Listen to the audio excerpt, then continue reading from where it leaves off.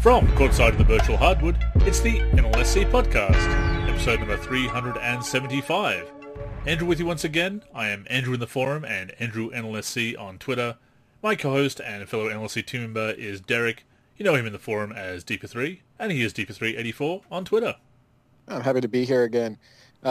Just so the audience knows, Andrew and I have spent a ton of time playing NBA Live 10 this week. If you haven't seen the videos on YouTube or the ones that we've been putting on Twitter, we've been using Parsec.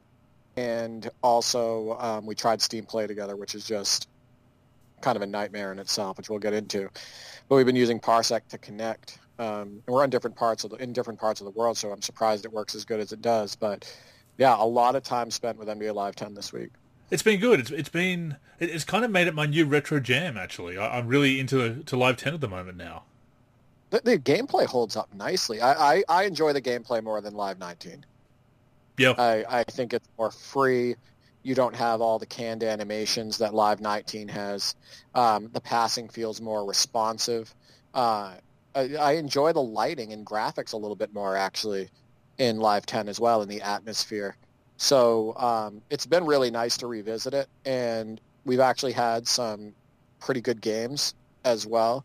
And it's really fun, like I showed you, putting the highlights together. It's just really fun, after a session, quickly putting those highlights together and watching them, because you can just see a lot of good things with the game. You can see a lot of good gameplay elements and a lot of fun that was being had, executing and whatnot. And we've gotten some nice comments from them as well. We've shared them on our Twitter accounts. We've shared it on YouTube, both your YouTube and the NLSC YouTube, which we will be promoting during the course of the show. And also in the forum, we have a thread in the NLSC Hub and also the NBA Live 10 section in the video and media thread, I believe it is. We've been sharing it there, and a few people have been commenting on it. And it's nice. I mean, obviously, retro content, it's an acquired taste. Not everybody likes to go back as we do. We've talked about that before, about how you and I do like to go way back, and that's why I'd like to do Way Back Wednesday, and it's why we do a feature like this. But it has been fun to not just go back and to try something new with Parsec, which, as you said, we'll be getting into this episode, and test that out and play an old classic, but also to create some content for it as well. Yeah, I mean, we've tried quite a few other games as well. Seems to, like, NBA Live 10 works the best, which is odd, in my opinion. I'm not sure why it does. But it seems like NBA Live 10 runs the best on Parsec. But yeah, we want to bring more content to the community, more gameplay from classic games. I know that a lot of people really enjoy, like my Live 2001 video got quite a few views. A lot of people enjoy those older Live titles and 2K titles and basketball titles in general. So it'd be nice to get it to work really well on those older titles so we can bring more gameplay to the community. So we will be getting into that a bit later on in the show. That will be our feature discussion this week as we talk about our adventures with Parsec. But we do want to touch on some news first, and it's non-news, really. But in that respect, it's also news because, of course, it generates clickbait. And that is, of course, that EA Play is returning this year, which is EA's, well, it's basically like their E3. It's their yearly event. Of course, the pandemic has put a kibosh on that last year, but it is coming back this year. Well, actually, they did have it last year, didn't they? It was just virtual, wasn't it? They did. They had it. Yeah, it was just virtual. So because remember, they were showing off. I want to say, was it Tony Hawk? I don't know if it was them that showed that out. But people were talking about some of the games they were disappointed in not seeing at the last show last year. I suppose that's relevant because as far as our community goes, obviously we've been talking a lot about the return of NBA Live, or what we'd like to see, a return of NBA Live, and people have noted that the titles that are listed for EA Play 2021 do not include NBA Live, so that has obviously led to speculation as to the future again. Obviously, this is something that we've covered a lot, Derek, and we don't want to repeat ourselves too much to cover too familiar ground here, but we do have some confirmation. As it stands at the moment, there is no NBA Live listed for EA Play 2021, so not necessarily something to expect, but again, is this something that we should worry about? Yeah, all of a sudden you see videos coming out that say, like, NBA Live 22 release date. the clickbait's so coming, yeah. Like, on it, yeah, and then, like, I'm not going to do my Jay Leno impression again, but just, like, talking over it.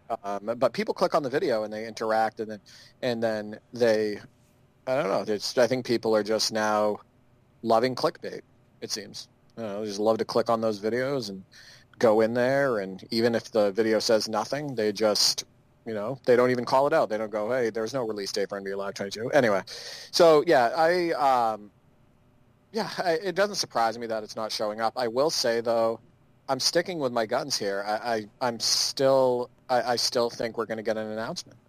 I don't know why. I feel like we're still going to get NBA Live 22, whether it comes later in the year, or the announcement comes later in the year or whatnot. I still think that we're going to get it, and at the very latest, Live 23. But I don't see them waiting another year before releasing. I think we're going to get something this year, but I could be wrong. It's just my opinion. I mean, we're certainly hoping for good news, as we've said before. We want to have the choices. We want to have competition in the space. We want to have viable choices. We've seen what happens when one company has a monopoly. Madden fans can tell you all about the problems with just one game coming out. So we do want to see NBA Live return. I feel less optimistic. I mean, I certainly would have felt more optimistic if I'd seen a mention of the game being there. It could, as you say, it could be that there's an announcement, a teaser, a preview, rather than the game being heavily shown or featured. So it is possible, but again, that is not confirmed. So anybody saying that it is purely speculating or BSing, as the case may be.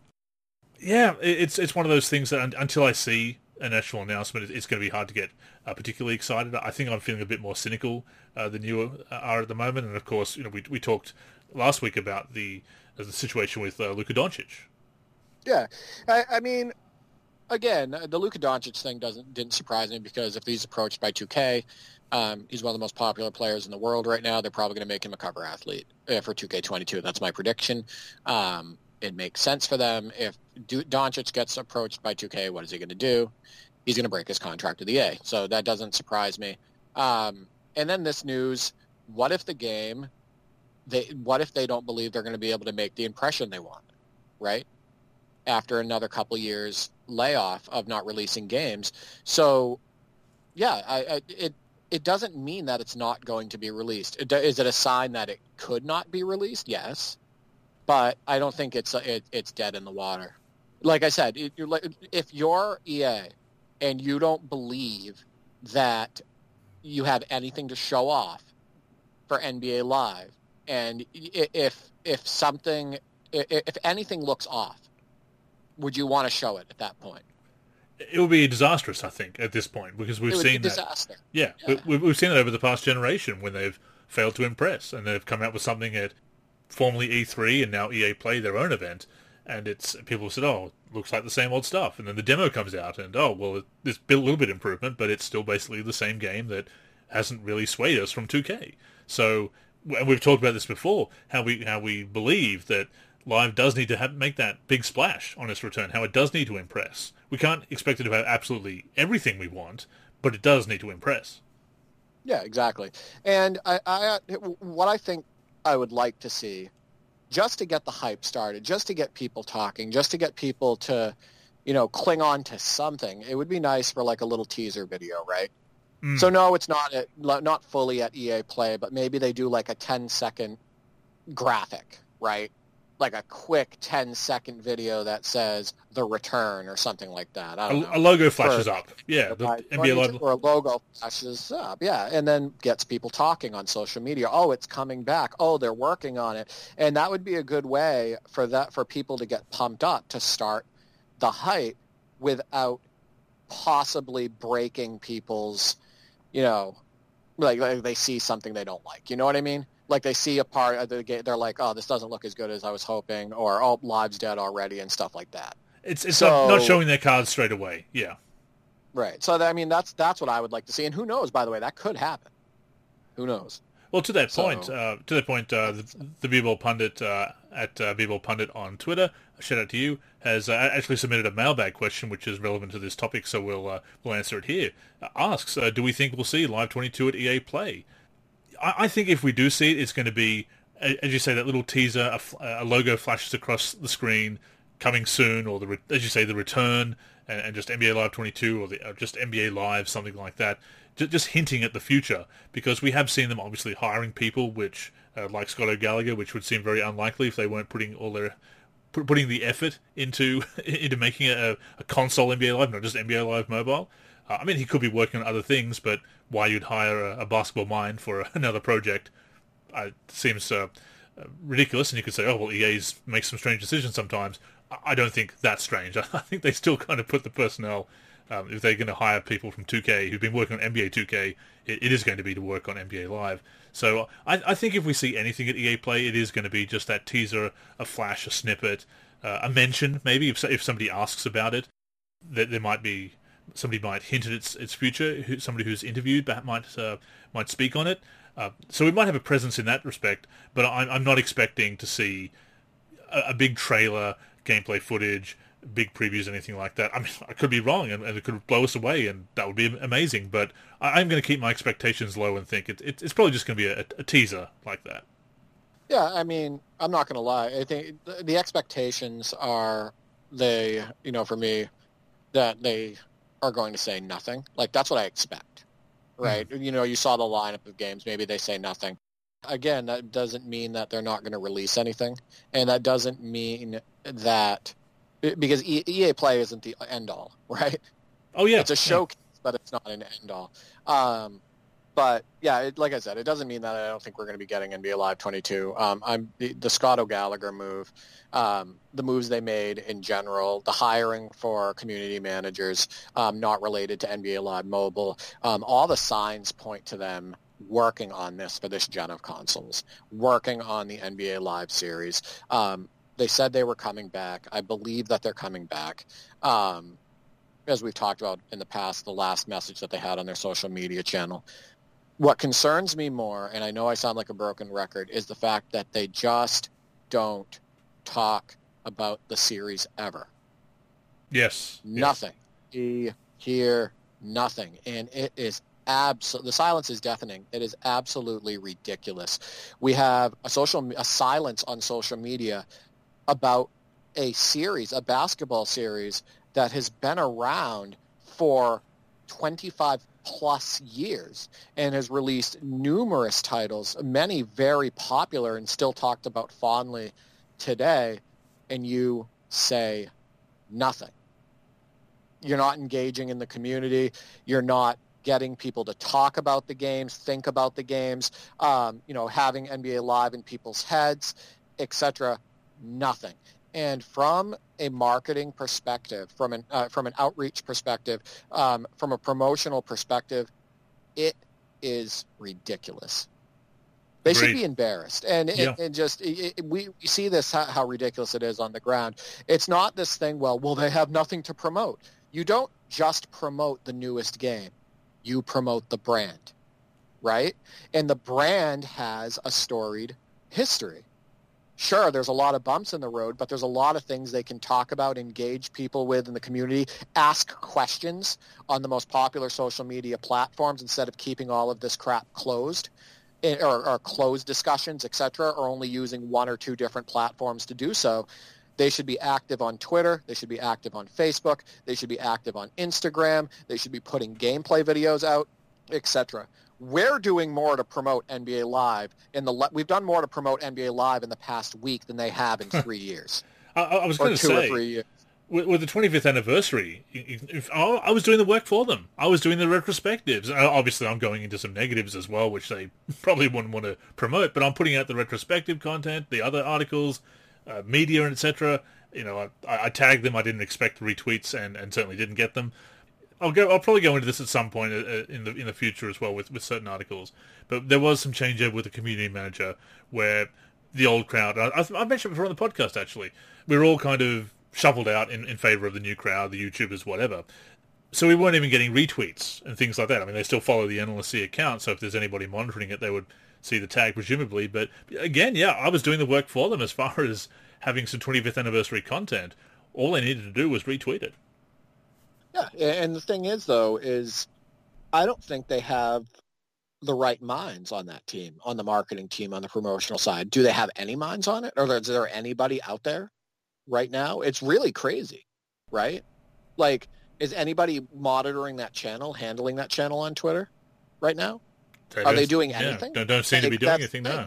So how do you do that? How do you go from 25 plus years of making basketball video games, having the NBA license and, paying the respects to retro in some of the past titles and, like having some of the biggest artists in music, on your soundtracks and, you have, all these innovations, you have the right stick dribbling and the things that you came up with first, and you were the first to have the WNBA and an NBA title and all that stuff. So how do you go from all of that to nothing, to no promotion, no brand promotion, no talking about any of it? It's just, I don't know. I talked to, somebody said to me recently, they said in the comments, like, you should work for, they should hire you at 2K because I was just talking about some of my issues with their design choices and the gambling mechanics and all of that stuff, and how I feel a lot of that takes advantage of people. And I said to that person, I said,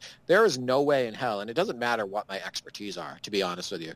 There's no way, if let's say I was a great program coordinator, or I had coding skill, or like I was like a Leftos or something like that, where I had the ability to, do all this stuff internally with the games and everything.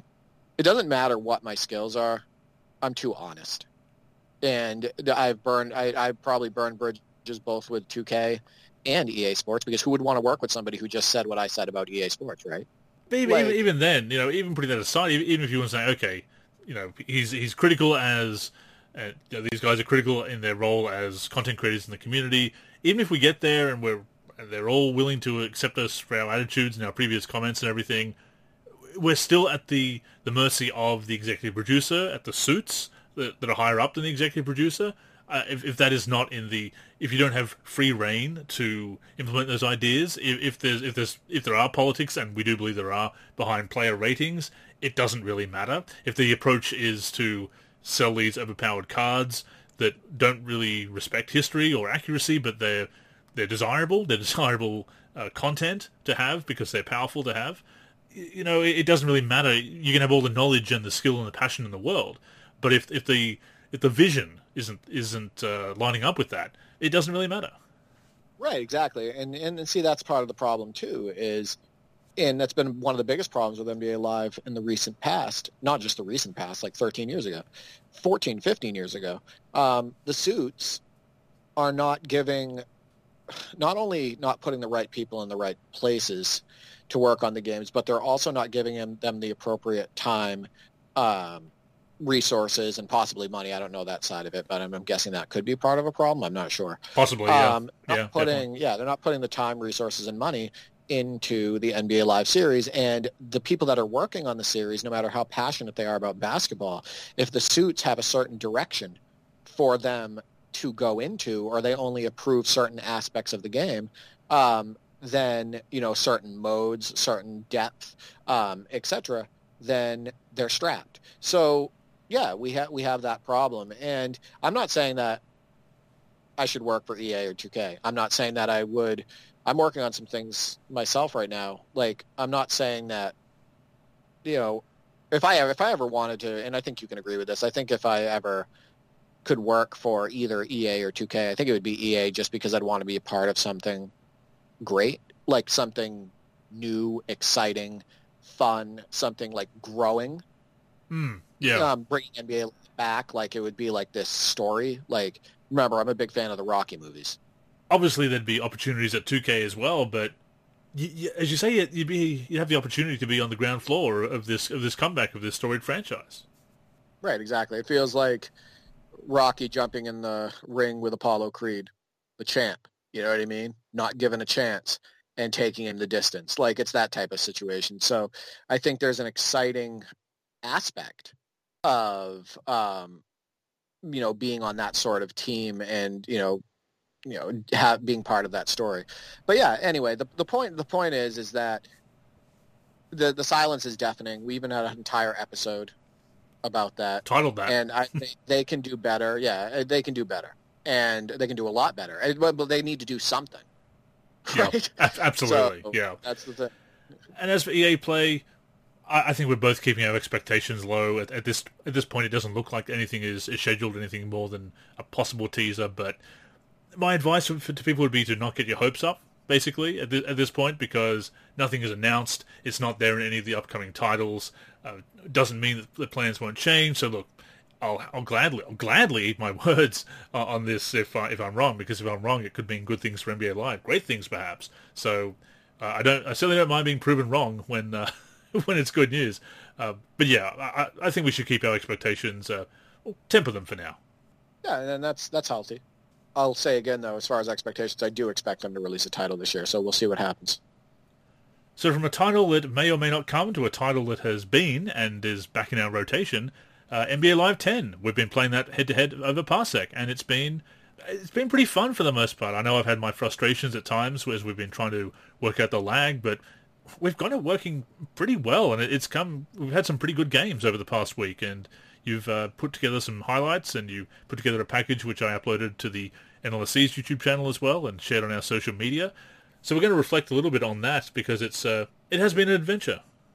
I've loved it. And I do want to say, even though there's a little bit of lag on your end, it still plays far better than that NBA Live NBA 2K21 game that we played over when it first came out for PC. Oh, with Steam, yeah. That's just absolutely terrible. The way that felt, how sluggish it was, the delay, all of that stuff. So Parsec is gold. And I just want to say that the fact that Andrew is on the other side of the world and he can connect to my computer, I'm the host when we do this, and we can legitimately play games right from my desktop, and it works pretty good, a good majority of the time. That's just impressive. And the fact that, I can take highlights, screenshots, all of that stuff just adds a whole new element to content creation, and I wish that we had actually tried it earlier, like last year or something like that. But I recommend Parsec to anybody, and I think you would as well. It's really easy to get set up. It takes like 5 minutes to download and just like tweak the settings to what they need to be.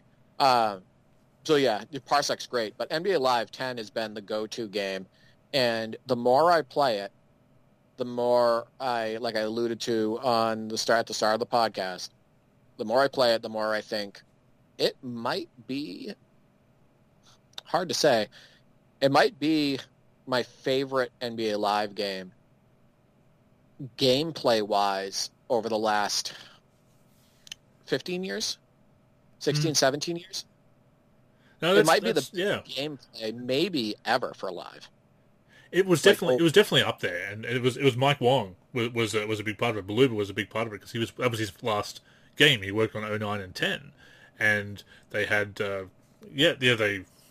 just did a tremendous job with Live 10 basically, and it's a shame that it lost further sales to 2K because it. From what I've heard, the direction for Elite 11 was already in place. But if it had done better, I think maybe they might have looked at that and said, okay, let's hold off on that for a year. Let's just polish that a little bit in the background. Let's see where this goes first, because this has done really well. This has been really well received. And it was well received, but it did sell less than 2K10 that year. So, yeah, it's another one of those what-if situations. We've talked about that before on the podcast. The Live 06 the other week. What a what-if that was. And Live 10, the other turning point, and Elite 11. And so you just see these points in the series where, if for want of a nail, for want of a better decision, Live could still be with us today and thriving. I got to say, NBA Live 10 in comparison to NBA 2K10, I actually am enjoying Live 10 quite a bit more right now, and I think there's a couple reasons for that. One, both games have great atmosphere, but from a gameplay standpoint, that right stick dribbling on NBA Live 10 is really good. I mean, it's really good. Like the control, the moves we were pulling off, like in the last game that we played, me using rookie Steph Curry and, backing up and, crossing over one way and then quickly going the other way and getting in between the seams of the defense and stuff like that. There is such a major gap with feel and control from a ball handling perspective on NBA Live 10 over NBA 2K10 that it makes just such a wild difference for me from an enjoyment aspect. I also think that the post game is on par on NBA Live 10 as 2K10, and I think that overall the graphics are, just as good, really. I mean, I don't see a problem with NBA Live 10's graphics at all. So they definitely did a good job there. But man, what a difference that right stick dribbling does for feel, right? It really does. I mean, I've talked before about and how. They had size, hold on, and they had size ups. You and I are using them constantly. Absolutely, on those highlight videos, and the fact that they have size ups in Live 10, and they don't really have size ups in NBA 2K10, it's another element that Live had that 2K didn't, that really adds to that authenticity and that feel. And then like I said, I've said it so many times, NBA Live 19 comes out and you don't have size up. It's just size ups like, hey guys, let's go backwards. Hey, why not, right? Let's not give people a feature that they had 9 years ago. But anyway, yeah, continue. It's been playing NBA Live 10 and playing against you too, which is fun because we're not cheesing the game or anything like that. But playing NBA Live 10 has been fun, like revisiting it has been kind of an eye opener because this is the most I played it in a long time. Same. Apart from getting screenshots for articles, or I went back last year when I did my retrospective of it because I wanted to have it fresh in my mind and double check various features and get some screenshots as well, but certainly to get some hands-on impressions because it had been a while. And you do go back to these games, and I have found, because I was really sticking with the PC at that time, so I didn't spend as much time with the 360, which is where I originally played these games on. I do have the PS3 versions now because I'm a mad collector like that. But playing them again, I am noticing things that I didn't before and giving them a chance. And even some of the rougher titles, I'm seeing good things in them. By Live 10, they were getting a pretty good amount of polish. As you say, the size-ups are there. Then 2K brought them in 2K11 because Mike Wong went back to 2K that year, took that idea back with him. So we're seeing great ideas like that. Isomotion in 2K was the big hurdle for me. I did get used to it in 11 and 12, and I can play those games now and enjoy them, being more used to the feel of 2K. But when I do go back to them, I guarantee you that I'm gonna launch a shot from half court because I'm gonna hit that stick and it's gonna fire a shot because I want to dribble with it. Right stick dribbling, I think, is just such a huge innovation for basketball games when they brought it in with freestyle in Live 2003. And it really did, they call it a revolution, and it's one of those, that's a gimmick, that's marketing, but it really was revolutionary. So I really did miss it trying to adjust to 2K. So going back to Live 10, I'm really appreciating how it feels. The presentation, obviously, the plays and even the jerseys at the time, although you and I have been using a lot of throwback jerseys when we've played as well. But the game has felt pretty good, even with dealing with the lag, obviously. And the games have come out. I think that reflects it. I think it reflects how fun it's been for the most part for us, and of course how we play basketball games. And as I said at the top of the show, it's nice to get some positive comments that people are saying, "Oh, I love this ball movement. I love these plays. This looks pretty real for a game released over a decade ago. The way you're playing it, and it's refreshing. It's obviously there are other people who feel as we do about basketball games and the style and how to play them." And it's nice. It's nice to know that we're not, we may be in the minority, but we're certainly not alone. Yeah, a couple things I want to say. First off, how funny was it when we tried to put on NBA Live 2006 there, and we were rifling full court shots and taking floater threes because we were hitting the wrong buttons. Mm-hmm. People, it's really tough to jump from playing one of the 2Ks or NBA Live 10 and then go back and play Live 2004 or 5 or 6. Game, yeah. It's tough. Oh, God, yeah. You're hitting the wrong input. You're throwing alley-oops when you don't want to. You're chucking up threes with the wrong button, etc. So that was interesting when we tried to do that. Well, even Live 10, because the defensive assist is on the right bumper, or R1, which is very different to L2 or the left trigger. In other games, including more modern games. So there's a lot of, if you see us, me in particular, bringing up icon passing for no reason in those videos, it's because I'm forgetting that it's actually R1 for defensive assist and defensive stance, and I'm used to using a more up-to-date control method. Yeah, I think the inputs being slightly different, but overall, I like the placement of buttons and how NBA Live 10 works. I prefer it over Live 04. And whatnot for button mapping overall. and I really appreciate the one shoot button. So Yes, that, works that's a lot good. better. Yeah. Right. Yeah, shoot button, dunk button, all the same button. It just works a lot better. It makes you be able to run things quicker, react quicker, all of that stuff.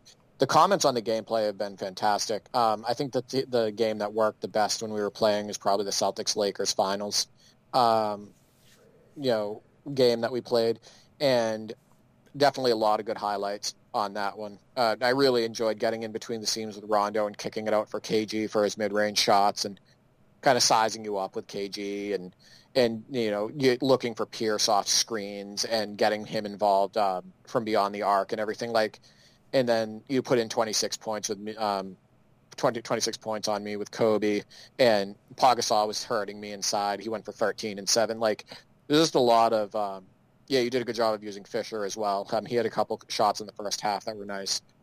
Yeah, it's been fun. And I encourage our listeners to go onto the Twitter handles and check out those highlights, or go on my YouTube and then also the NLSC YouTube and take a look at them, because, I think there's a lot of good basketball going on. A lot of driving and kicking, posting up, facing up in the mid-range, stuff like that. It's been fun. And obviously, you and I, we have a lot of nostalgia for the 90s and maybe the early 2000s as far as when we were growing up and coming of age as young adults and teenagers and whatnot. But we're so far past the early 2010s and the late 2000s now that there's a kind of nostalgia for the rosters of that time as well. And I think that's been fun to play with those rosters again. And it's added to the experience of, obviously... And look, I've talked about this in Way Back Wednesday so many times. I know it's become a cliche for me to say it, but these games are like interactive almanacs that you can go back and play history and play with these old rosters. So you're not just experiencing video games from the time, but also the NBA at the time as well. Obviously, we have retro rosters, which are awesome for current titles and recent 2K releases and retro teams every year, but to actually go back and play with a game that holds up pretty well as well. It's harder to go back too far. Sometimes you go too far and they don't hold up as well. But to play a game that holds up well and to play with those rosters, it's a double hit of nostalgia with both the NBA and basketball gaming. It really is, and we both agree that it was a much better time for the NBA. We feel that way, yes. Competition, from a competition, talent perspective, from a style perspective and whatnot. So seeing those names and using those teams, it feels incredibly classic now for us because it's over a decade ago. Jumping on the court with a baby Curry is really fun. Him running the floor with Monta Ellis and Corey Maggette, a good paper team. Very good on paper team. You rolling out the Bobcats and Gerald Wallace and Boris Dia basically being your best players, and Raja Bell going off and whatnot. It's a fun time. It was a fun time being an NBA fan. It's a fun time to revisit. And I agree, video games are definitely like basketball almanacs, and that's why I get so frustrated sometimes with NBA 2K21 and the most recent 2Ks, where they just give that lack of attention to detail and respect to the classic NBA teams and the all-time teams and whatnot by rolling out rush jobs on signatures, attributes, tendencies, etc., and the players don't play right on the floor because it's like you said, an almanac. It's almost like a history lesson, right? And you want to form the right impression and pay the proper respects with that content because it will be revisited over and over and over again, and it makes a lot of impressions. So yeah, it's really cool to go back and play with those rosters. One thing I want to say too about Live 10 is, and people might be like, oh really? But remember, I'm not an EA fanboy, and I'm definitely not an NBA Live fanboy. I have been so critical of that series. It is ridiculous. But NBA Live 10 gameplay holds up easily today. As in, I have more fun recently playing NBA Live 10 by quite a bit than 2K21 recently. Because there's less exploits. The pace. I can't just go wide, you know what I mean, to finish on the break. Your defenders don't just move out of the way. The paint is easy to score in for the most part, but at least help tries to come over, and it's not just a free reign on attacking the basket. Ball movement, you can see it in the videos, ball movement is often required, right? We can't just ISO. We have to move the ball. So Sure, the game is 10, 11 years old, but from a gameplay perspective, from a feel perspective, from getting out there and, getting on the virtual hardwood and whatnot, I'm enjoying it more than 2K21, and that's why I'm playing it more. But these games look ancient, Derek. Who would want to play these? According to... Get out of here. No, see, and the thing, too, is it holds up well. It holds up well graphically. It does. Also, I need to point, and I think you can agree with this, and I've talked about it so many times. And by the way, this is the main reason why my YouTube channel has as many subscribers as it does. The quality of gameplay when you're playing against another human far exceeds the quality when you're playing against the computer. Because it's two human minds at work going at each other, strategizing, making plays that the computer would never make. So when playing defense, the way they wouldn't play it, making plays on offense that the computer wouldn't make, whether it be ball movement or certain drives or a combination of moves, shots that the computer wouldn't take that you would take, etc. It's why the gameplay looks so good, human versus human. It's also why it's also why it's the best way to play, right? I mean, you can't tell me that playing against a computer is as fun as playing against a human. I mean, I like franchise modes, the way and kind of building my team and when that. So I do kind of like the overall experience there, but there is something about the multiplayer experience that again you're not dealing with the cheese. You are dealing with another human mind, obviously, and this is the idea behind online team play is that we get that, but it's been different, obviously, and I mentioned this on Twitter, it's been very different playing with you, a friend, than playing with randoms online, with and against randoms online, because we will have sportsmanship. There was a situation where I needed to pause the game to tell you something, and you kept on pausing because you didn't know what I was doing. We weren't on chat at the time, so I got a 5-second violation. So you said, I'll... DeRozan injury. It was the DeRozan injury. You wanted me to take a screenshot. That's right, of it. Yeah.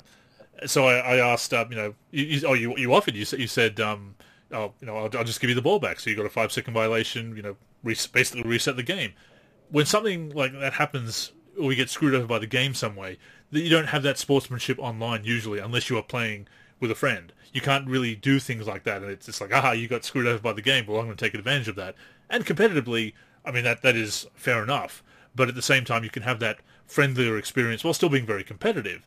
And you have more experience, especially recently playing human versus human. So there is a reason on top of everything else. I will cede to you here and say that you are the superior head-to-head player in this respect. Which is why you are 4-0 in our showdown so far.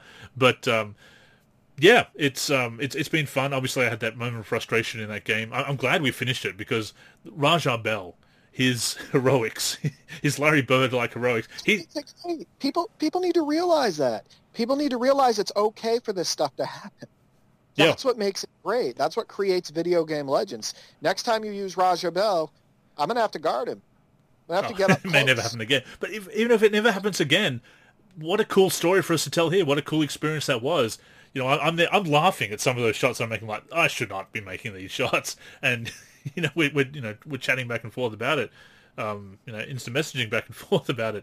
Yeah, it was just so crazy to see. And again, like you say, it becomes one of those video game legends. This moment of Raja Bell, much like I look back at my Live of 6 Dynasty with the Bulls. I had a game where Eric Piatkowski just went off in the fourth quarter and won the game for me, basically. Was able to just go off with him and hit a bunch of threes. So I gave him the start the next game, just to, because I felt you deserve it. You're a virtual player, you don't have a brain, but I'm going to give this to you. And it was kind of like that. Yes, I'll use the Bobcats again, maybe. And if I do, next time I play with them against the CPU or whatever, I'll put up some threes with Raja Bell and see if I can replicate that. But even if I don't, what an amazing and funny, thing. And we've talked about that before about just laughing. Obviously, we weren't on chat. We're not in the same continent, so we can't kind of be there on the couch laughing and joking with each other. But we did have that shared experience of seeing something ridiculous of Raja Bell going off like a Steph Curry mixed with Larry Bird with some of those threes he was making, and it didn't get me the win, but it was pretty entertaining to see from my end. Well, it was funny because there was actually quite a few things that I really liked about that video, the Warriors versus Bobcats matchup. The Raja Bell thing happened when I was up by like 13 or 14, and I felt like it was getting out of hand. Then he hit like 3 ridiculous threes in a row, and it's like, and it got you right back into the game too. You got within like 7 or 5. Within 3 at one point, yeah. On the other, and yeah, 3, maybe even 3 at one point. So that was ridiculous. And then just that play where, I did a behind the back with Steven Jackson and kicked it out to Curry and hit that first 3 with him from real deep, and it just like the net exploded. That's just, it's very Curry. It's very Curry-like. Curry-like, just the way the ball went in, and then it went to the cutscene with him running back, and you see the babyface assassin right there. It's just like, that was really cool. And then funny, we were talking about how Boris Dia was like your Barkley, like he was just unstoppable at the beginning of the game, and then all of a sudden he misses like 3 point-blank layups in the second half, like 2 or 3 of them, and it's like, oh no, maybe he's not your best player. Yep, that's even out. That's maybe it's Raja Bell or Gerald Wallace. The windmill. The windmill by Wallace was nice on the break. Oh my God, that's what I said. Gerald Wallace at one point turned into Dominique Wilkins.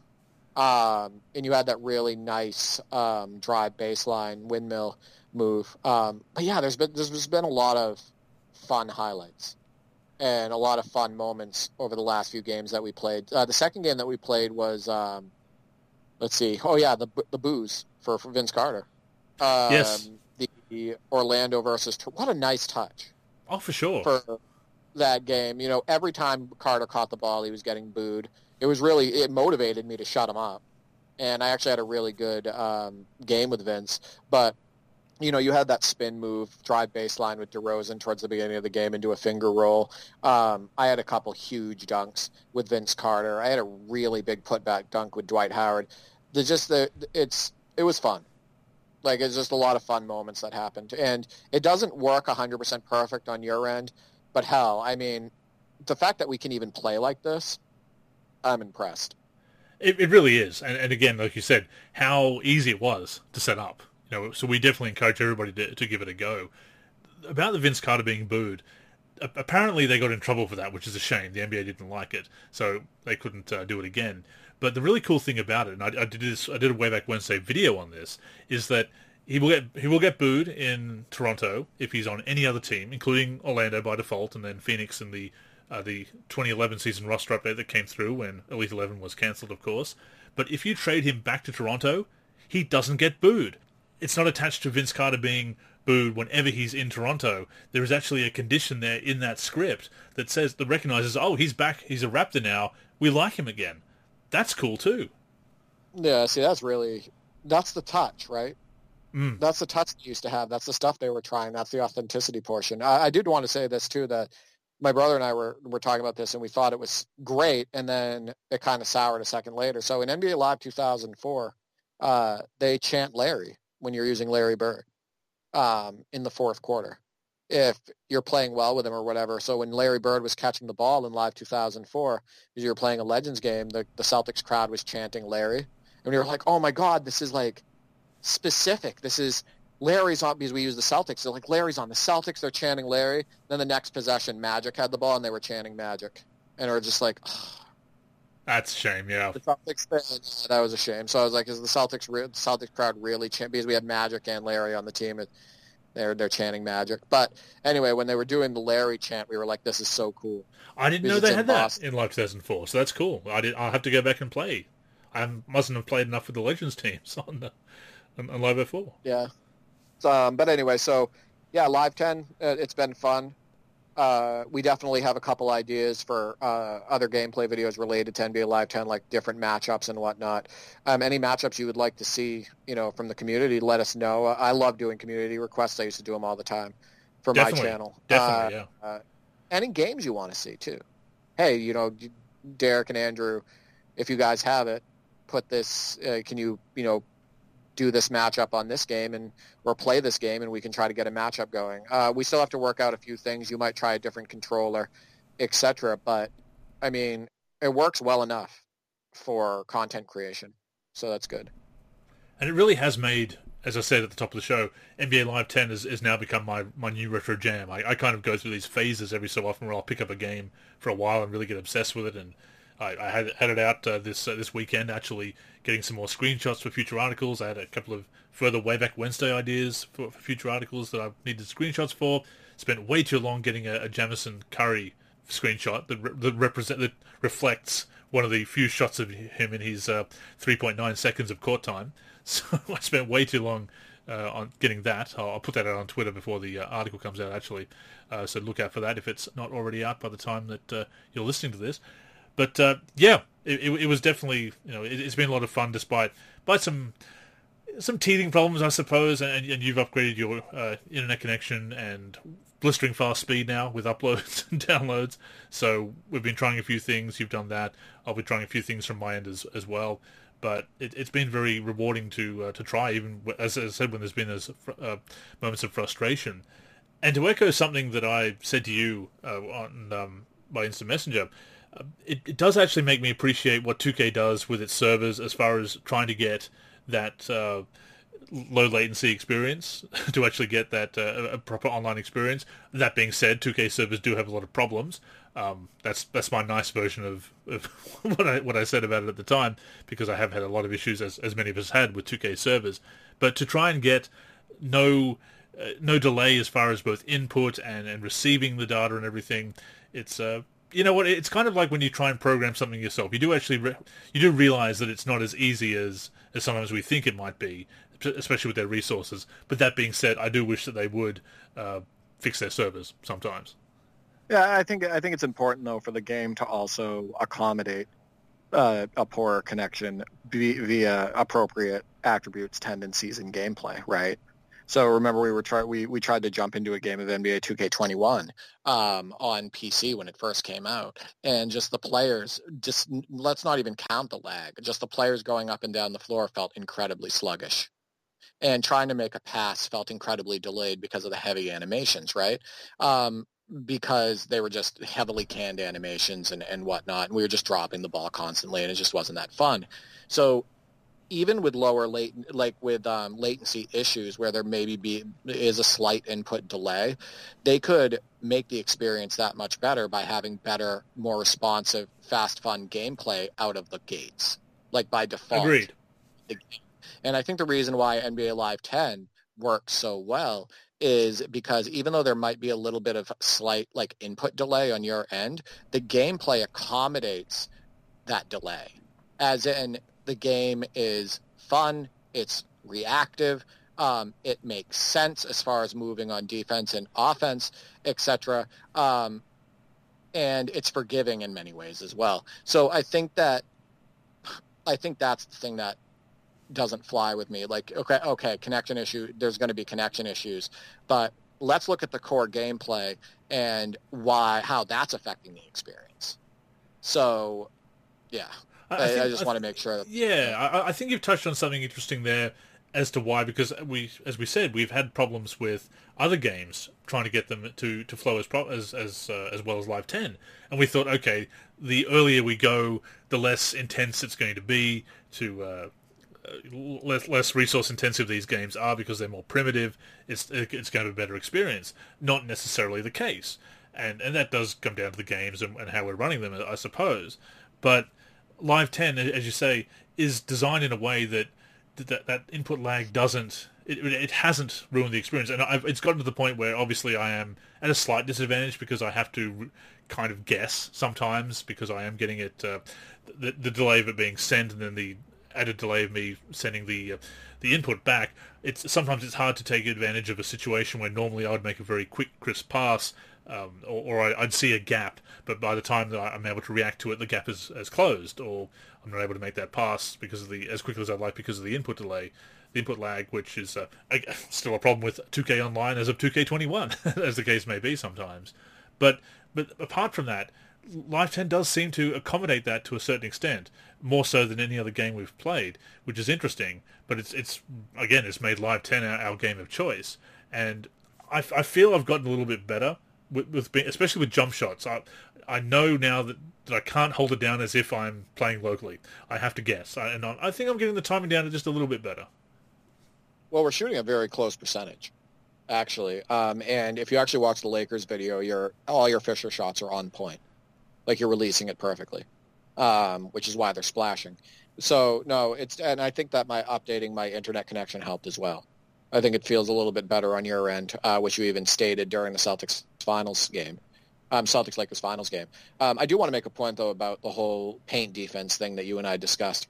Paint defense is tough in that game anyway. True. And what ends up happening a lot of times is my input delay trying to jump and block a shot, I have it because that's the way the animations work. So trying to stop Tyson Chandler down low in that first quarter was impossible for me. Yes, folks, Tyson Chandler, the guy who's not great on offense, looked like Akeem Olajuwon for a good portion of the first quarter because when I tried to jump and block him, I was too slow to react. When I tried to, and the timing, the animation was too slow to match with the shot. So you were just putting shots up over me. If you get an offensive rebound and you're right under the hoop and I try to jump and block you, the chances of me actually stopping that are almost zero. They're very low. So we're both fighting that paint stuff. It's why Boris Diaw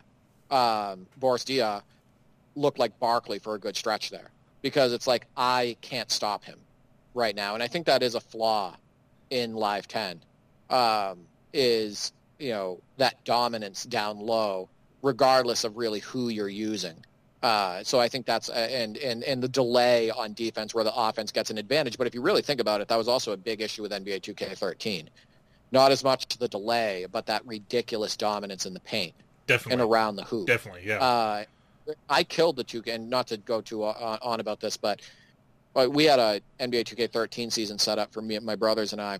I set it up. I worked tireless hours just moving teams in and out to create my own URB. I was using the URB rosters made by Slim and Sco and whatnot. And the first game, I was using Westbrook in the 11-12 Thunder, and I did like 8 spin dunks that were unstoppable on the hardest level on my brother Mark. And just 8, it was like 8 in a row, no joke, on possessions. I just kept spinning and dunking on him, and we never played it again.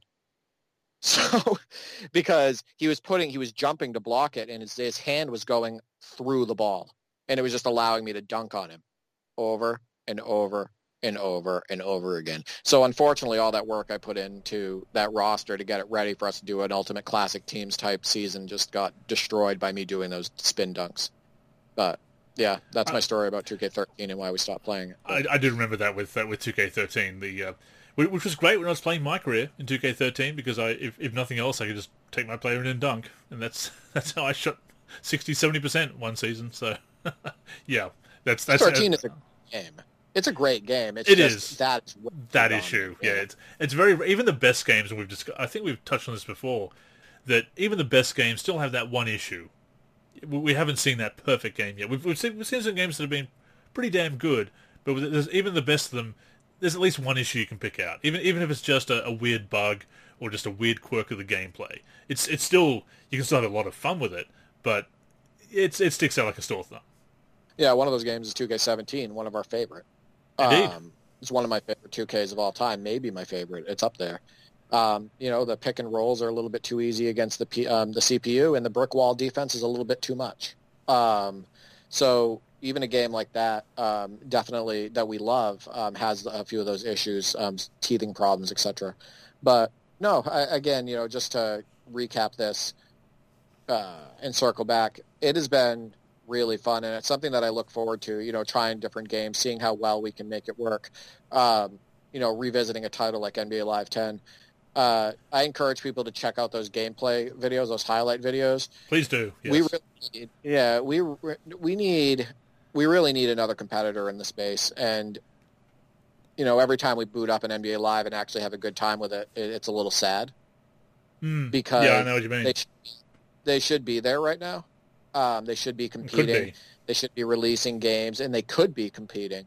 And we visit NBA Live 10, and I think you can agree, it's a whole what could have been type situation. So has your opinion of Live 10 changed at all? I have to say that I'm enjoying it even more because I've always had a pretty high opinion of it, but I really, again, it's become my jam, and it's kind of become our jam at the moment with it. And we, not to get too off topic, but we played NBA Jam 2010 as well. That was interesting trying to play such a frenetic game with some lag. That was very hard to defend in that game, I can tell you. That was a bit of a struggle, but we might get that one going as well. But Yeah, I've always felt very positive about Live 10, but I think I have a new appreciation for it now. I feel better about it than I did before we started playing it, and the reason is because my brothers had moved on from NBA Live because, like I had stated, you couldn't do multi-team use in season mode or dynasty or anything like that, so we weren't able to like start seasons together, which is what we do. Um, so we had moved on to 2K10, so we didn't spend a lot of time with NBA Live 10 back then, if any, really. I know that I had picked it up and played it a bit, but Mark and Nick didn't play it. So revisiting it and actually playing it against you, another human, and which brings out the best in the gameplay, has made me really appreciate what they did with the game. It feels a lot better against a human. The gameplay, it works really well on the emulator. Both of us own physical copies of the game, but it just works really well and looks really good on the emulator. It's missing depth, obviously the depth that I need with my brothers to get them to play it, but from a gameplay perspective and atmosphere perspective, like between the lines gameplay perspective, I've definitely grown a new appreciation for it, and it's been really fun. Like using Curry in that Warriors team was fun. Even in the jerseys? Even in the gold standard jerseys? Those jerseys look absolutely terrible. They look like really cheap shirts that you'd buy at like Savers. They probably don't have one of those around here, around there, but something you'd buy like for $5 off the rack, like a knockoff shirt. But hey, you know what? It wasn't about that. It was about the personnel. But it's also kind of cool that you were able to just like put that code in. I want people to realize how cool Parsec is. So just really quick, Andrew was able to, because basically he connects to my machine. Like he can see my desktop. He can see everything that I'm doing. But he was able to take control of NBA Live 10, even though I was hosting it, put in the code to get the appropriate Bobcats jerseys, the cheat code. We love cheat codes, right? The cheat code. Yeah. To get the Bobcats jerseys and those Warriors jerseys, and then we were able to play with them and upload the highlights. I mean, how cool is that? The game's like 11 years old, 11, 12 years old, and we're putting in cheat codes and playing, and you're on the other side of the world. I think that's it's wild. Cool. It's wild, yeah. It's funny to say because I've obviously played a lot of online team play, which is a pretty advanced feature that I can jump into this virtual world and join other players. But just to be able to set that up ourselves through a freely available program, which, as you said, 5 minutes or so at most to install, to download, install, and set up and everything, and it's all free. Again, I must agree, brand new appreciation for the game myself. It's becoming one of my favorites. I'm looking forward to playing more games, and obviously we're going to be trying to get that the lag as low as possible, and we'll try some other things, and as we said, but. Yeah, I'm looking forward to doing that and to playing more games. Just playing more games with you, but obviously we're making content about it as well. And I do encourage everybody to check that out. And you know what? Go back and give NBA Live 10 another look. It deserves it. It's worth it. It will make you listen. I'll just say this to gamers: find a way to give 2K10 and Live 10 look side by side, and see what Live was doing different than 2K at the time, and see how well it held up.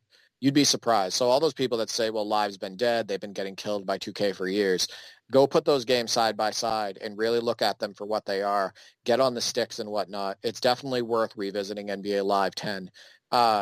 It's been an eye-opener, honestly, this week doing this, and we'll definitely have more games, moving forward. There's other games that I want to try, obviously. I'd love to get a game of 2K8 with you on that crowd cam.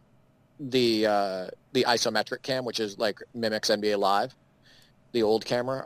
We tried to boot up NBA Live 98. It didn't work that well, but I'd like to finish a game with you on NBA Live 98 on that cam as well. So there's definitely a lot of things that we want to do. But I encourage people, like you said, check out NBA Live 10. It's worth it. And give Raja Bell a go as well. And no Carlton for Rasheed Wallace. Come on. That was weird. That was weird. Like, why have him do that? I mean, I'm giving him a technical on that one. Yeah. Oh, by the way, did you see that Gerald Wallace was limping after that windmill dunk you did? I did, yeah. Yeah. It's funny because there is an unused injury mechanic in Live 10, which again speaks to the depth or the lack thereof that we were talking about. But yeah, sometimes players will take a hard hit and the commentary will acknowledge it. Marvel will say, "Oh, we took a hard hit there. It looks to be limping," and they will be limping or maybe holding a back or holding a head after the shot. But then they just shake it off because there's no injury mechanic. But again, what could have been? Because there was clearly something there that was supposed to be proper injuries, and not just injuries based on fouls. Because Live's injuries were always, it had to be a shooting foul, either the defender or the offensive player on the collision getting a foul. But there were fouls, there were injuries rather on contact, obviously, but not on foul calls necessarily. It's a shame that didn't come through. Right, because Gerald Wallace would have been injured on that play. Because you drove baseline, there was no foul, you did a nice windmill dunk, and then as you were walking back, he was limping. Just came down hard, yeah. Yeah, that's an instance. Right, so really good cutscenes in that game, too. Like, overall. Like, I don't know. Check it out, people, yeah.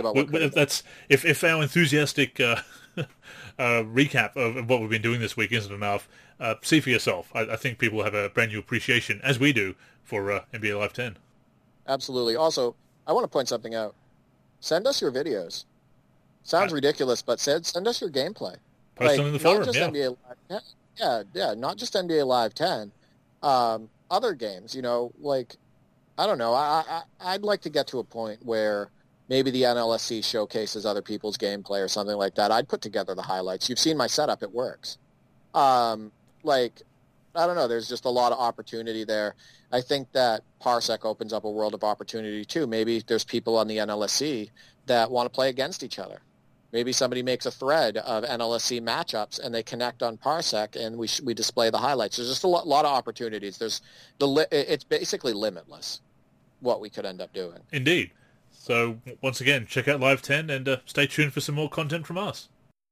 And from one fun thing to another, Derek, it's time for the mailbag. Yeah, a lot of questions, actually. And we're going to have to push quite a few of them to future shows. But again, great questions. Thank you for interacting with the show. And keep them coming because this is a segment that we can truly rely on every single week. And that's because of you. So thank you. Absolutely. And it's always great to get those questions each and every week. Yes, we do have a bit of a glut at the moment, but we do not mind at all. We will be getting to those in due course. But our first question this week comes from KidCash202, KidCash202 on Twitter, asks, do you think our attitudes about modern basketball games would be different if we avoided the internet completely? I often wonder how folks that aren't as deep into this view these releases. This is something I've thought about before, especially when it comes to sim gaming and how a lot of us would get really in depth of what we wanted to see as far as how much realism and everything. And sometimes we got a bit of a rude shock when the games tried to give us what we wanted or what we thought we wanted. But I think this speaks to internet culture in general, Derek, that to a certain extent we are in a bubble. The hardcore fans that are just part of the discourse. And sometimes that discourse can be very negative or cynical. We've been part of that ourselves. I think we've felt it sometimes when we've thought, okay, we need to lighten up a bit, or certainly I have. I don't want to put words in your mouth. But I think that it is a big part of internet culture, not just with basketball gaming, but gaming in general, hobbies in general. So I do wonder about that as well, whether people that are just playing the games but not really getting online to talk about them, how they feel about it. Our feelings would be completely different in a lot of ways for the fact that the games wouldn't be designed the same. If the internet didn't exist, and that means that online play wouldn't be such a focus, right? You wouldn't see all the stuff about builds, all the commentary about builds, all the clickbait videos, all of that stuff. And, a lot of the commentary that actually makes you kind of pissed off. Like, you wouldn't see any of that. What would end up happening is the games would be focused more on the authenticity element, the NBA portion. There'd be more focus on marketing that, through your television and whatnot, and by other means. There would be more of a focus on another benefit would be there would be more of a focus on going over a friend's house, calling up a friend and saying, hey, come on over, let's play. And there would be that enhanced experience that we were just talking about, with co-op. Obviously you're in Australia and here I am in New Hampshire, USA. But, it would be more of that, in person though, experience. And I think that that's still, the ideal and most fun way to play. So it would help the human interaction element, like the actual human interaction element, not like with a headset on and whatnot. So I think that, I think our outlook on games, I feel like I sound like Chris Webber right now because I'm rambling. I think our outlook on games, these basketball titles, would be different for the main fact that the games wouldn't be being made the same. Well, I think he's still talking about the games still having an online component. He's talking about people not coming online to talk about them. Like people who they'll go out and buy the game every year, but they're not getting into forums or social media or Reddit or anything. They're just playing the games. Are they not getting caught up in the discourse? No, the experience is still the same. No, because the on-court frustrations are still the same. So no, I don't think that it would make people feel much better about the games. In fact, I think people that do have these frustrations with the games, wouldn't have a place to sound off, right? They wouldn't have, et cetera, if they weren't on the internet and didn't have these outlets to sound off on the issues with the games. They wouldn't be able to vent that frustration. So the things that they're frustrated with, if the gameplay was exactly the same and the connection issues were exactly the same and all of that stuff, then I think it's that those people would just possibly be even more frustrated. I think the frustration would be there. Yeah. I do think about it because obviously with professional wrestling there is what they call the IWC, the Internet Wrestling Community, which I have dabbled in as well elsewhere on the internet, discussing my love of that particular pseudo sport, and it's often come up in discussions there that compared to the overall audience of WWE or AEW or any other wrestling promotion, that the people that go online to talk about it and what they want to see in the storylines and which of their favorites they want to see win titles and win matches and be featured performers, there's a lot more complaints about that. There's a lot of focus on the meta, what's going on behind the scenes, rather than necessarily the show that's being put on within discussions in the internet wrestling community. So it's been brought up a couple of times in discussion about there's a lot of people who just watch wrestling, not as many as there used to be actually, but nevertheless, there's a lot of people that just watch it week to week. The numbers are there to prove that, and they don't come online to talk or to complain about it. They just watch the product and take it as it is. Which, to your point, they probably do have their criticisms naturally, and episodes they don't like or wrestlers that they don't like and that they're supposed to like and don't. That's a problem with wrestling when the baby face has come off as the villain instead of the heel. But there is that talk that the IWC is very hypercritical, and gaming communities can be like that as well. So if somebody is just playing just playing a My NBA or My League offline, and they're just playing it, they're not coming online, they're not really bothering with the online scene, is there a chance that they might be enjoying the game, just taking it at face value? Obviously, 10 million people, or so 8 to 10 million people buy NBA 2K every year. So there's probably a lot of people that are just enjoying the game and not really bothering about the things that we're talking about, which is, to us seems weird because we're so passionate about it. But there probably are some people who are just not really getting involved in the discourse, or maybe not even playing online. Maybe they're only playing online, or if they're playing online, they're only jumping online to see a build video, and then they don't bother with the discussion or anything. They're just back to the game. I do wonder about that. I mean, think about how many people, though, are not on social media. Very few. And think about how many kids are not on social media. Very few. So I think it's incredibly telling and helpful to see what I've talked about. We talked about the reception on NBA 2K18, going from Metacritic scores, on 2K17 and prior from, a 6 or a 7 or more positive reviews and positive feedback to like a 1 or a 0.8 or something like that.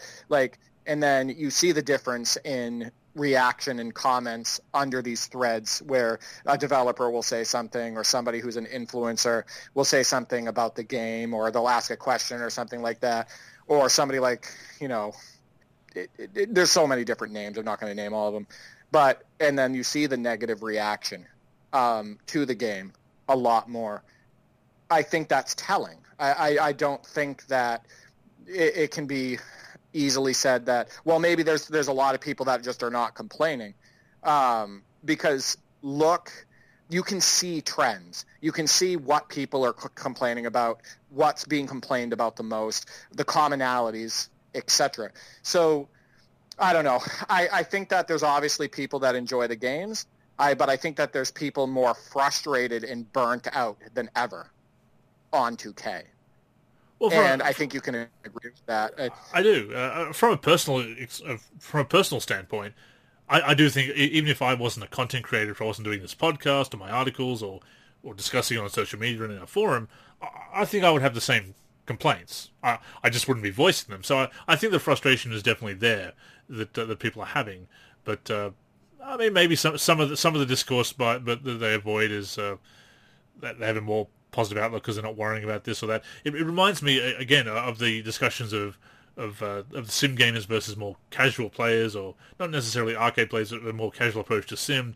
Those of us that were really hardcore into wanting the games to be as realistic as possible always had the complaints that more casual gamers were like, oh, you know, I'm just enjoying it for what it is. So I'm not saying that's necessarily neither is right or wrong. It's your personal preference, but it is interesting. Sometimes I think internet discourse can skew negatively. I do think sometimes, but at the same time, we've also seen a lot of 2K discourse skew very unnaturally positively, or we've seen influencers trying to steer it in a too positive direction to the point where people are discouraged from voicing their complaints. So it's kind of weird in that respect. Yeah, well, a red flag is a red flag. If you go from releasing a game and you're seeing mostly positive reception online on the various social media platforms, etc., from actual users on the ground, I'm not talking about paid reviewers. If you go from a positive, mostly positive reception, excitement, etc., to woefully negative on the following releases, and you're a developer, how do you look at that? That's a red flag, right? Yeah. If you're the suits and you see that, that's a red flag, etc. So it's good that people have a voice. It is good that we do have the internet and there's people out there doing this, because it shows trends. It shows the burnout. It shows maybe this is an area where the game needs to improve, and hey, we need competition in the space or something new because there is burnout here. But I want you to go back to the way I originally answered the question, because that's the way I took it at first, is let's say we didn't have the internet at all. I want you to think about, and we could do a whole show on this, how the games would possibly be made without the internet today. It would be very franchise-focused. How they would be promoted, right, how they would be promoted, what would be the focus modes, how the gameplay would be focused on, how different the game might be. So I actually don't regret answering it that way, because it's something that you can really think about. Because with the constant push to online, to making builds, to that individual player control, all of that stuff, think about how wildly different basketball gaming would be without that online element. Gaming in general, yeah, absolutely. The second part where he mentions, often wondering how folks that aren't as deep into it view the releases. I'm guessing people that aren't online, as you said, most people are online in some capacity these days, whether they're frequently posting or whatever. They're still connected. They're still checking out the discourse, checking out the build videos, or as the case may be, and how to win at my team, whatever. So I suppose people that aren't really into that scene are likewise not really experiencing the online elements of the game, whether it's online multiplayer or my team connected experiences, whatever. So yeah, it just comes down to whether they enjoy the game at face value, I suppose. But it is an interesting thing to ponder, because obviously they're not talking about it online, so it's hard to say what their opinions are, I suppose. It doesn't make the skating go away. It doesn't make defensive lapses go away. It doesn't make being able to just run wide and go in for a free dunk go away. It doesn't make the defensive logic where they just let you run by them because they're focusing on another player go away. It doesn't make the canned animations go away. It doesn't make the heavily delayed passing because you're being sucked into other players go away. It doesn't make the dropping the ball when you face up go away, just like trying to like do a move after a face up, just randomly dropping the ball. It doesn't make the body steals go away. So that's the point that I guess that's how I'll answer it. The frustration would still be there, but they just wouldn't have the same outlet to voice it. And it's a very good possibility they wouldn't be heard. So that is kind of like my answer to the question. Honestly, I don't think it doesn't change the frustration. If anything, it might even add to it. Who knows? So, and there might be some people out there that are just taking the game at face value, that they're not really worrying about the realism or the accuracy as we do. We are probably more prone to do it because we are so passionate that we are involved in the discourse and involved in the community with both from a discussion standpoint and a content creation standpoint. But there's probably some people out there that as not worrying about it as much. But to your point, I think it is great that we do speak out and that we do have the platform, because for many years getting in touch with developers was hard. It was who has a connection, obviously, and now that they are for better or worse sometimes more accessible, we can at least give the feedback more directly. Right, exactly, and it's nice to have that. But I will say this in response to what he said. One of the problems is feeling the frustration of not being heard when you put it out there. And I think that's really underrated, and I think I can agree where that one problem is you'll comment on an influencer's thread or on the main video game thread or to the main video game account, people that work on the game, etc., and you'll say, hey, listen, this is a problem with the game. Why are you promoting this and not talking about this? Why are you silent on this? And getting no response can definitely add to frustration. I totally agree with that. So that is one downside. And honestly, that's more often the case, right? The more often the case is you feel like you're speaking to a brick wall or yelling at the wind. Not being listened to and yelling at the wind. So I agree with that. I think that's one of the frustrations of internet feedback, etc. And of course, being online allows you to check out mods as well, which is a big part of what we do. Yeah, there's a lot of good mods going on the NLSC, and people need to check those out. So thank you once again for that question, and moving on to the second question, it comes from Sega Geek Navarre in the forum, and asks us, in Live 14, did we happen to see the hilarious character model of Giannis Antetokounmpo? Leads to ask, what are some of the most off-character models of players that we've seen in NBA Live or NBA 2K? Oh boy, has there been a few. And yes, I actually had to go back and look at that Giannis, because I'd forgotten about it, but that was his first season, and wow, they really did him dirty. Derek, that was not a good Giannis in Live 14. Was he ever bald like that? I don't think so. I mean, that doesn't look anything like him. So I think one of the things, there's a couple puzzling things about NBA Live 14. They had that long development cycle. I know that there was fumbling as far as like who would work on the game. They changed teams, etc. But to come back with Live 14 and have so many faces be off, and then the lack of face scanning, because so many players just look completely unrecognizable. That was pretty disappointing. It's the opposite of the way you expected them to come back. Russell Westbrook in Live 14 looks absolutely terrible. It is one of the worst faces I've ever seen. He doesn't look human a lot of the time on the floor as far as like his face, his facial expressions. To give them credit, when Russell Westbrook was the Live 16 cover athlete, they really did an amazing job on Westbrook. It looks exactly like it. I think it's a great Westbrook. They got his signature shot right, all that stuff. But yeah, there were some really poor faces in Live 14. One of the worst faces I've ever seen, and I talked to you about this, for a player in video games, and it's shocking because he was the original cover athlete, was Allen Iverson's face in NBA 2K16. And I believe it was the same one in 2K15, but the one I remember the most is 2K16. My God, that looks absolutely nothing like Allen Iverson. There is no feature other than his hair, which is gray, by the way. They didn't make it black. It's gray in the release. In his body doesn't look right. I believe he was missing his tattoos as well on release, like some of his tattoos. Was so disrespectful the way they made Allen Iverson in 2K16. It's one of the worst, in my opinion, in the history. I remember you mentioning that, and I remember going back and seeing that it was rather rather subpar, to say the least. I was trying to think of who I thought Giannis looked like, or the alleged Giannis in Live 14 looked like, should we say. Terry Crews, maybe? That's the closest. I mean, I don't...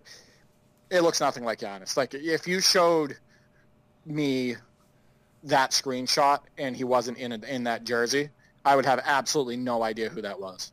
Yeah. It makes absolutely no sense. I don't get it. They released that. That's what's crazy. Yeah, that was released. Didn't update it. Yeah, that's right.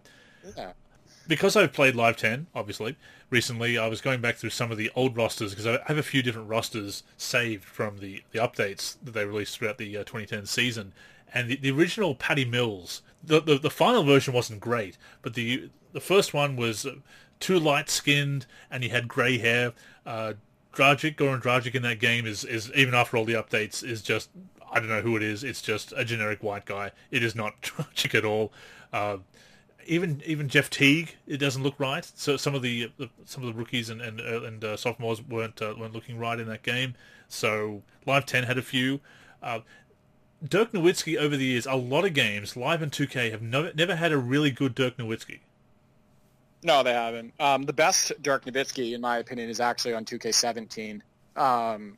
But otherwise, like in 2K14, they had, like, we called him the Porcupine Dirk. He had, like, this blonde porcupine-looking fro. Mm-hmm. It's just really weird hair for him. So he had that in that game, and then the other ones either make him look too old, or he's just missing Dirk features entirely. He doesn't look good for the 0203 Dirk that they have in the game either. There's just been some really puzzling choices on faces. Jamal Crawford has had a couple games where he looked absolutely nothing like himself. And then the people in the forum were feverishly trying to make updates to him. David Robinson has looked mostly terrible since 2K18. He's like, he lacks a neck. He lacks muscle. His eyes are sometimes close to crossed. He doesn't... his face doesn't look even close to like David Robinson. He is in sore need of an update, Razor, if you're listening. Or anybody else for 2K. David Robinson is in sore need of an update. Modders have tried. They've made him look a little bit better, but just some puzzling ones. I don't like the new Karl Malone that's in NBA 2K21. Not only is his body terrible, like he lacks muscle. Karl Malone lacks size and muscle. But his face, and there's like lazy elements of it. Like the 0304 Lakers version should be bald and he's not. Like they just put the Jazz Malone on the Lakers and we're like, hey, there you go. But yeah, face-wise, that David Robinson's not very good. One just came to mind that obviously a player near and dear to your heart, D. Brown. Oh my God, yeah. That's just not a good cyberface for D. Brown. Somebody, I think it was Calvin Chan, who's working on the 2K19 roster for PC, the retro single seasons. He made a perfect D. Brown. He just looks awesome. And I actually converted it over to the 2K17 rosters that I do. By the way, we put that on, and it wasn't working great for you. But how awesome is that mod? Oh, it's fantastic. The retro single Yeah, season. love it, yeah. I mean, the accuracy. I mean, I had a couple of sweet dunks with you on Tom Chambers before we quit. But just the courts, the jerseys, it all fits. That was the 1990 really mod that we were playing with, 89-90. And the NBA on CBS, scoreboard and logos, and the wipes. Fantastic. Spot on. That was made by Sticky Fingers. He did a really good job with that, with the NBA on CBS stuff. And as people know, the 80s presentation was the CBS presentation. So that looks really cool and adds to the immersion. Just the lighting in NBA 2K19 services those single-season rosters. Like, really it just looks really cool. It really does. Yeah. Thinking of some other faces, Joakim Noah in 2K9 and 2K10 is a bit ordinary, and that I use that in the Australian sense of the negative sense of ordinary, a bit lackluster, shall I say. Kevin Durant in 2K9 is also strangely got a very strangely stretched face. I think I've shared that screenshot before with you. I think I might have actually posted in the forum or on Twitter. Somebody else that I was thinking of, I think Jason Williams in Live 08 was a bit off as well. Yeah, I want to point out too that Baron Davis in 2K6 was terrible. I showed a screenshot of it. Some of the faces in 2K6 are way off. I mean, just you can tell that obviously they didn't do any face scanning for these guys. And I don't want to be hard on NBA Live 98. I love Live 98. We tried to revisit it. I played it recently, and my brother was loving watching it. I think it's a better gameplay and overall experience than Live 2000. Live 2001 and Live 2002. But man, those faces in Live 98 kill me. It's the first 3D live with first faces, and yes, some of them are very primitive, to say the least. They look like clowns, yeah. And what happened was if you actually take a look at NBA Live 99, they did such an improvement on the faces. Huge. Like the faces in Live 90, it's huge. It's one of the biggest jumps. I think people should go back and check that out or look up screenshots or gameplay videos. The cyberface jump from Live 98 to Live 99 is massive. One of the biggest in history, to be honest with you. They did such a good job with Live 99. And actually you know what hurt Live 99, not to go on a tangent, but Antoine Walker's motion capture. I think that hurt the game. Like Antoine Walker was the cover athlete for NBA Live 99, and so the game adopted his shooting motion. Very high release, yeah. Yeah, and like I think it did other motion capture with him and whatnot. And I think it hurt the gameplay a little bit. My brothers and I talk about it sometimes, and his release did not feel great in that game, and shooting is so important. But, yeah, didn't stop him from shooting a million threes in real life. But wouldn't even be considered a million threes today. No. Back then it was, yeah. Would have add that 4-point line that they always talked about. Of course, it's not NBA Live or NBA 2K, but Fox Sports NBA Basketball 2000 we're always going to mention here for some interesting-looking faces. Oh. It's hard to even bring up a game like that because it's that poorly executed. But you compare it to Live 2000. Like, the tech was there. Live 2000 did its faces are amazing. Yeah, we talked about that, by the way. These Live 2000 showcases them, too. Like on the lineup screen, and you're like, oh my God, that is Paul Pierce. Like if somebody said to me, who is that? And he wasn't wearing a green jersey and it was just his face, I'd say that's Paul Pierce, right? So it's not like they didn't have the technology, but maybe not as much of a budget, maybe not the right minds on the project, or artists on the project, etc. Fox Sports NBA Basketball is forgettable. Let's just put it that way. From in its entirety, it's a pretty forgettable title.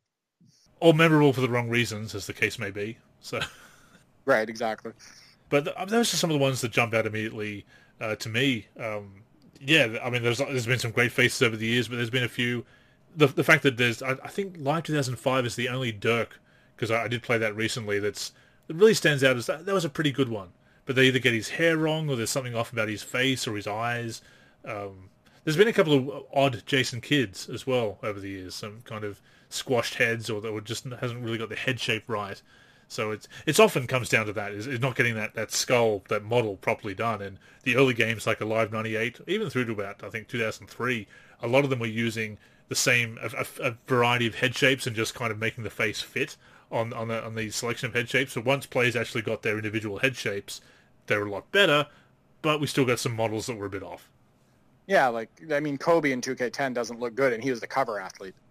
Like, if you go back and look at 2K10 and you look at the Kobe Bryant's face, it's not very good. There's some, and even in recent games, Kobe hasn't looked that great out of the gate. Admittedly, he looks a little bit better in 2K21 next gen, but his head is still too big for his body, and he's still kind of missing that Kobe look. But it is better than what we've had in the past. But yeah, I mean, if we wanted to, I mean, maybe we'll make a thread about this on the NLSC and just show screenshots of some of the worst faces, because I'd love to get that Iverson out there, and the lack of improvement on David Robinson, etc. That's definitely worth doing. But on a more fun note, I've thought about having maybe on Twitter, on maybe Facebook, but certainly Twitter, just putting out putting out the texture files from some of the games circa 2004, 2005, and just seeing if people can guess from the texture file, because some of them, they look fine in game, but the way they're actually spread out as a texture, some of them, some of the players are like, that's him. So it would be a fun guessing game, I think, to actually extract the texture and just put that up there as a just to put the texture out there and just to see if people can guess some of the players. Because some of them you'd think, who is that? Without it wrapped around the head shape, some of them, especially 2004, because 2004 was kind of a step back from the faces, if you remember. So, yeah, it'd be kind of a fun guessing game, I think. Two things with that. One, a player we forgot to mention, the Larry Bird in 2K18 is one of the worst faces in video game history. I've posted the screenshot of that, and people couldn't believe how poor it looked. It doesn't look anything like Larry Bird. I don't know who that is. That does look like a plumber. That just looks like a random plumber. It's like actually a plumber. Yeah. So Larry Bird's had some pretty poor faces, and the one in 2K21 isn't much better. His body isn't even close to right. He just his face, it's not very good even in next gen NBA 2K21 now. But I did want to say something about that texture thing. So NBA 2K15 has a lot of modding limitations, and that's the way you actually have to find players in NBA 2K15 Explorer, because they don't, we didn't really have like a Cyberface ID list, etc. I mean, I suppose we could have used the one from like 2K14, but the way that I was identifying players is bringing up the face color texture in the if editor for NBA 2K15 Explorer and identifying the face. So I was like, oh, this looks like Patrick Ewing. Let's put the PNG file and the face file together and overwrite another player in the default roster and see if I was right. Is that Patrick Ewing? And I was pretty good at getting him right. But yeah, that's how we had to identify faces for 2K15 in the files, is by looking at that face color texture. It was a bit easier with the player package names for live back in the day, because we'd have the first two letters of the first name and the first 5 letters of the surname, so it was a bit easier to find players listed in the files. That being said, I will send you, after we finish recording, I will send you one of the textures from Live 2004, and next week we'll see if you get it. Yeah, that'd be fun. So thank you for the question, Sega Geek Navarre. Always appreciate the questions from you and from Kid Cash, and we have some others from The Ball Pundit and a couple of other people on Twitter and so forth. So thank you. Please keep them coming. Podcast at nba-live.com is where you can email them, or you can send them to us on social media, which we'll be reading out shortly, or in our forum. Basically, any way you can get in touch with us, Derek. We want to hear from people. Absolutely. I love the interaction. We love the interaction on our recent highlight videos that we've been posting. Tell us what you would like to see as well. We wouldn't mind accommodating some of those requests. But just definitely keep interacting with the show. It keeps us motivated each and every week. And with that being said, we are at the end of this week's show, episode number 375 of the NLC Podcast. We thank you for joining us. We hope you enjoyed it. The NLC Podcast comes out each and every week on the NLSC, which is nb-live.com. We're also on all the major podcatching apps and platforms, Spotify, Apple Podcasts, Stitcher, Podcast Addict, to name just a few. On those platforms, search for NLC Podcast, look for our logo, that will be us. And of course, please feel free to leave us a review, hopefully a positive one, on Apple Podcasts. And with that being said, Derek, let's plug our socials. Absolutely. Hopefully we'll record Holding Court with D for 3 episode 17 soon. Hopefully I can find the time and space to do that. Otherwise, please get to me on Twitter at D4384. That's where I'm the most active. And please follow my new handle at D43G. The G stands for gaming. I've been more active on my YouTube, uploading gameplay videos of Live 10 and whatnot. Definitely tune into my YouTube channel, D43. I'm on the NLSC as a team member over there, and I've been making faces. You can get to me on there, D43. And I'm also on Instagram at D4384. Once again, I am Andrew in the forum, and I have various features that come out each and every week. Monday Tip-Off, Wayback Wednesday, and Friday 5. By the name, I'm sure you can guess which days they come out on. And of course, this NLC podcast every Sunday. On Twitter, I am Andrew NLSC. The NLSC itself is on social media. On Facebook and Twitter, we are the NLSC. On Instagram, we are NLSC Basketball. Our YouTube is NBA Live Series Center. And of course, keep it locked to the NLSC itself, nb-live.com, for everything we do for basketball video games. But yes, that's all for this week, so thank you once again for joining us. Until next time, I'm Andrew. And I'm Derek. Go get buckets, everyone.